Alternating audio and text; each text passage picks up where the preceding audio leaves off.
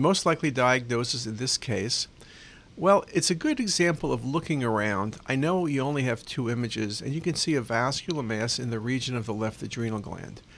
What you don't see is the right kidney. You can see bowel falling into the right renal fossa, and there are surgical clips present.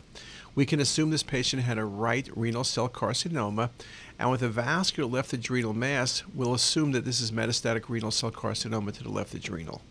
If I only saw the adrenal vascular mass, I could think about a pheochromocytoma. That's a possibility. But with the absent right kidney, let's go with the most likely diagnosis, and this indeed was metastatic clear cell renal cell carcinoma to the left adrenal gland.